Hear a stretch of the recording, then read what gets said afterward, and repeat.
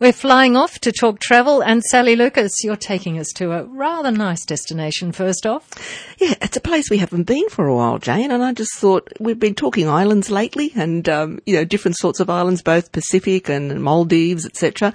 But this time we're heading for Mauritius, and it's a gorgeous island, and Mark Twain actually coined a phrase that he used, saying Mauritius was made first and then heaven was created not far after. Nice. So how nice is that? He was a great traveller too, Mark Twain. Seems to have gone everywhere. Yeah, he's fantastic. And even Newcastle. Even Newcastle. He came here and he wasn't very happy about Newcastle. He thought it was a very dull and boring place back then, but that was quite a long time ago. With a very long main street, which it still has. Yes, he didn't like the long main street, did he? He thought it was a bit silly. I think we all realise that is a bit silly now too. But let's go to Mauritius. But we'll go to Mauritius. So if you don't know where it is, it's located in the Indian Ocean. So you fly from here via Perth or direct with Air Mauritius, and then from there you can continue on, of course, to South Africa. So you're quite close to South Africa. And to the north of Mauritius, you've got Réunion, which is another lovely island, a French island. Now, Mauritius is a bit of a potpourri. It was originally discovered way back by, originally I think it was Arab sailors, if you're going like way back to the 10th century. But the proper discovery, I guess if we want to call it that, was in the 1500s when the Portuguese discovered Mauritius. Thereafter you had Dutch and you had French and you had British, and all adding their own cultural nuances to the island. And of course since then you've had Indian, Chinese, African, of course. So it is very much a potpourri of culture. And so I think that's what makes it very interesting. What's the main language there? They speak, they do speak French, and they do speak a form of their own pidgin, as well as speaking, of course, some of the other languages like of their own, like the Indian and African as well. But French is quite widely spoken, as is English as well. And you can actually use your Australian dollar there, so it's quite convenient to be able to do that. Their Mauritian rupees is their currency. Port Louis is your capital. The weather there today, when I checked this morning, was about 26 degrees, so quite pleasant. Yes, and it was volcanic. I guess lots of places in the world were, of course, volcanic as the world or the earth evolved, but a long time ago. But it has been left with wondrous mountains. So it's very mountainous as well as having beautiful beaches. So you've got a combination of both. The north of the island particularly is probably your most beautiful as far as your beaches are concerned. Beautiful clear water and great for sort of swimming, diving, etc., etc. Now, in 1968, the island did become, I think, independent at that particular time, and they have, as I said, a lot of diversity of food. The Creole cuisine is quite common, that style of cuisine, and also the Indian cuisine, but you still get a few French dishes as well and some really hot chili ones. So mixture of food again, and the music is unique as well, and it's a mingle as well, and they have a dance, very hip swaying dance. If you look at a YouTube of it, if you want to have a look, called the Sega. It sounds like Sega or like reggae. It's sort of a little bit like that, but they use drums like timpani, triangles, all sorts of instruments, but of course more modern instruments have been added in as time has gone on. But yes, it's quite I call it a bit of a sexy dance, a bit of a swaying, confronting sort of dance and music. So the island is about the size of Rhode Island, just to give people an idea, which is about 11 times the size of Washington, D.C. Whether that helps or not, I don't know. But bigger than Lord Howe, anyway. Oh, definitely bigger than Lord Howe, yes. And it's not far from Madagascar either, which is a very interesting island, of course, with the wildlife that's on Madagascar, which is quite unique with lemurs and so on. So you need some very special parts of the world once you go to these islands. They're very different islands from our normal South Pacific islands. And you've got a proliferation, as I said, of wonderful different terrain, mountain ranges, waterfalls, streams, gorges, and they've got a couple of little islets off the main island of Mauritius as well. And you've got about 1.2 million people on there. As I said, the Mauritian rupee is the currency. It's about 6 hours behind us. And you get about 300 Mauritian rupees for about $10. Can we fly direct? We can. From the East Coast. With Air Mauritius, yes. Who, as I said, can continue you on if you so desire and extend your holiday, or go to South Africa first and have a lovely island stay on your way back, or just go to Mauritius on its own if you so desire. And it's a lovely spot to go to for a relaxing holiday. You would find, though, that your airport is sort of near Port Louis, and most people tend to stay on the northern side of the island. So whether you want to hire a car or whether you just want to stay put, because that's all you want to do is stay put, which is great. But you can do tours, of course, but you can also hire a car to get yourself around. So it's a very interesting island, a lot of history and culture there, as I said, with the Dutch East India Company being in there as well. So, yeah, and apparently the island was abandoned in the 1700s at one stage and was vacant for a couple of years, and then people came back again. So, yeah, if you have a Google it and have a read, the actual history of Mauritius is quite interesting, where different people came and went and left their stamp, I suppose, and their little bit of culture and food. So it's built into this real, as I said, a potpourri, which is very, very interesting, but a beautiful island, as Mark Twain said.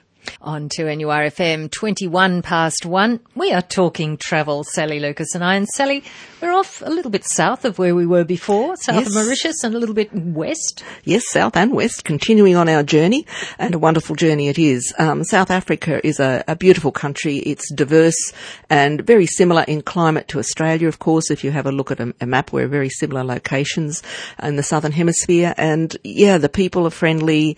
The food and wine is fabulous. The rand, we really win on the rand. I mean, the rand hasn't had a good value for a long time. So, I mean, you're getting probably about, for $10, you'll get about 100 rand, and that'll go quite a long way.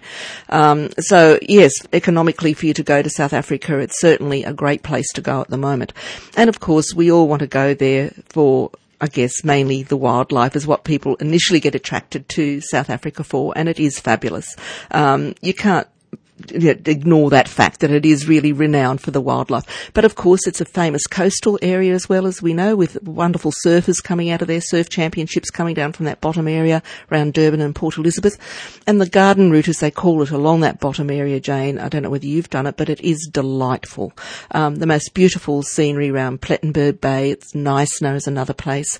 Oudtshoorn, where the ostriches come from, and you can watch ostrich races and eat ostrich egg omelettes and all sorts of funny things, which is quite interesting. And then, how many eggs do you need from an ostrich to make an omelette for one egg is so huge. I think it feeds just about a whole coach group.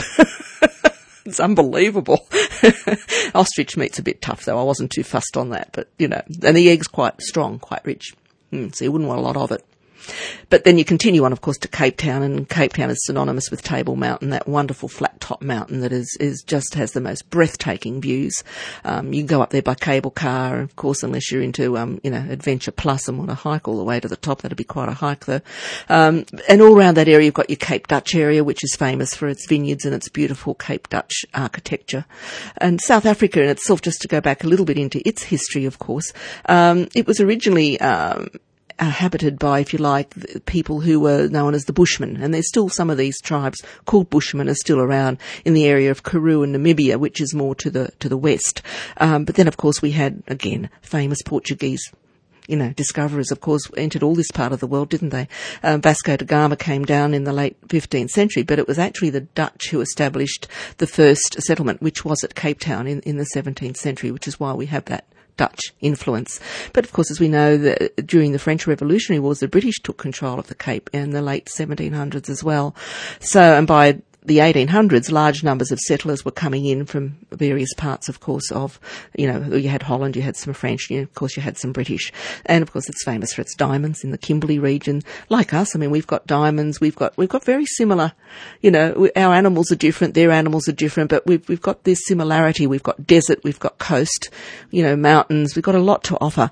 And, Kruger National Park, it is just delightful. And the good thing about Kruger is that it caters to everybody's budget. You've got your 5-star luxury lodges within Kruger, but you can just self-drive if you wish. You can go on a tour. You can stay at a lodge and do your ranger-escorted night and day viewing trips to see your Big Five. I mean, it's just, I think, open to everybody. And if you're doing it reasonably, you can actually stay in these what they call rondavels, and they're built round with sort of a peaked thatched roof, but it works with the way the heat and the cold is. It retains, and they're quite thick walls and retains heat, but it also keeps cool in summer. And they often cook you a barbecue or a braai, as they call it in South Africa. And they have some wonderful seafood. They have langoustines, which, I don't know, somewhere like a big scampi, and they cook those and just with a bit of garlic butter fried on a barbecue, just to die for. And even your wine there now, they'll box your wine up and send it back for you at a very reasonable price if you want to buy some of the lovely South African wine, and they do produce some beautiful wines. As I said, you can self-drive through the country. You can do a coach tour. You've got those wonderful trains, including the Blue Train. You've got Soweto. If it's still an interesting place, you can go and visit Soweto. You can go up to Pretoria, which is your capital, your seat of government. Johannesburg, of course, which is the capital, and we've mentioned the others down along the bottom, which is, of course, Cape Town, Durban, Port Elizabeth, East London, etc. Lots of national parks, including the Drakensberg.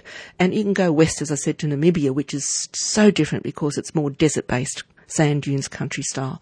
So South Africa is a wonderful place to visit. I mean, it's very affordable at the moment. It's a great time to go. Anyone you have ever had travel to South Africa, I've never had come back and not enjoyed the experience and the journey. So just consider it on your bucket list maybe, and tack Mauritius in there as well as a nice little island escape also. So South Africa and Mauritius are a lovely destination to hopefully include in your bucket list. Thank you, Sally Lucas. Thanks, Jane. And we'll talk travel again next Friday after the 1 o'clock news on 2NURFM.